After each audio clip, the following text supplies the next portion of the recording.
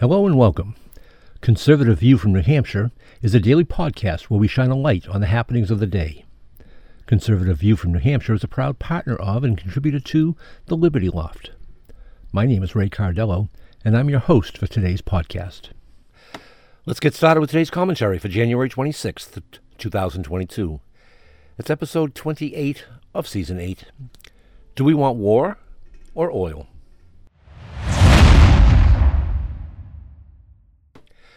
Domestic policies have far-reaching impacts. Whether good or bad, decisions made at home can impact our position in the world, and if flawed, can restrict our options in making decisions or negotiating with foreign powers. We are seeing two situations playing out in the international arena where decisions made or personal interest in by Joe Biden are making these crises direr, that's a word, than they could be. The relationships of Joe and Hunter Biden that we on the right were aware of, but the media and left denied, are now coming back to complicate international relationships for America. The Biden enterprise facilitated massive money-making operations through Hunter Biden with companies in and the governments of Ukraine, Russia, and China. While Joe Biden was vice president, Hunter Biden sold exposure to and influence of his father, specifically to these three countries. Because of no investigation into Hunter's activities, we have only surface knowledge that these relationships and no insight into any other situations that may exist. If the Republicans assume control of Congress in November, you can bet on investigations in the activities of the Bidens. The reckoning for Republicans is down the road, but the global crisis that we face due to Biden's actions is here and now. We are looking at four bad actors in this drama.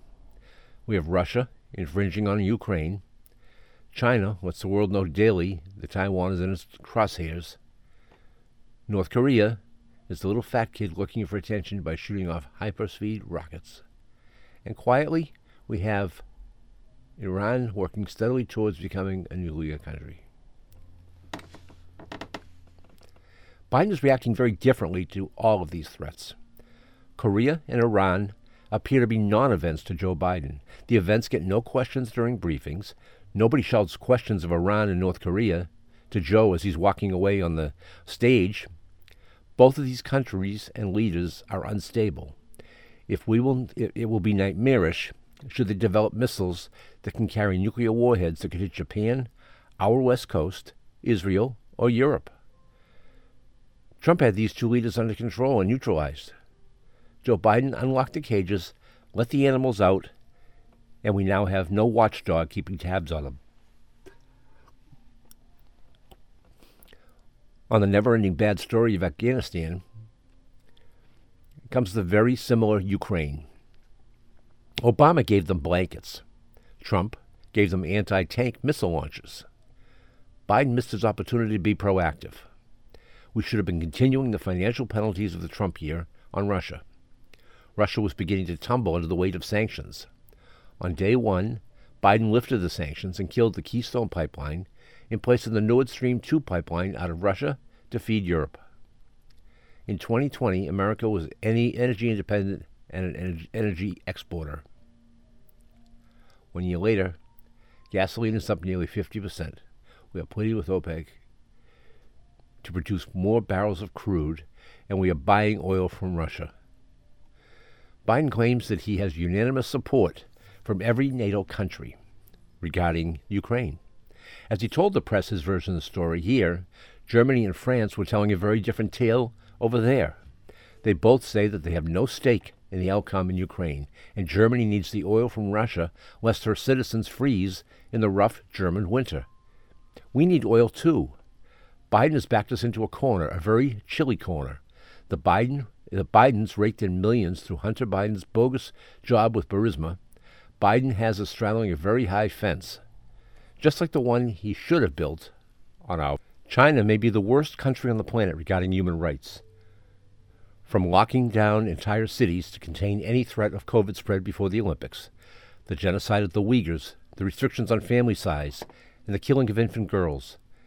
And let's not forget that China is the source of the COVID pandemic that brought the world to its knees for 2 years and redefined normal.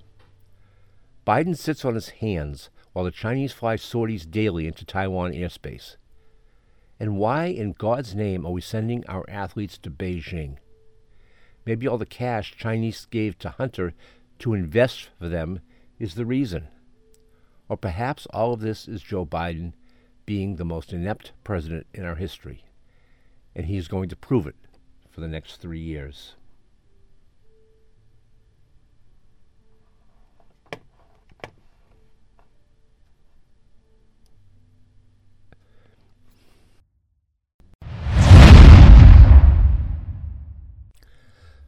Thank you for joining me today. You have been listening to Conservative View from New Hampshire, a proud partner of the Liberty Loft. We hope you have enjoyed today's podcast and will share it with a friend.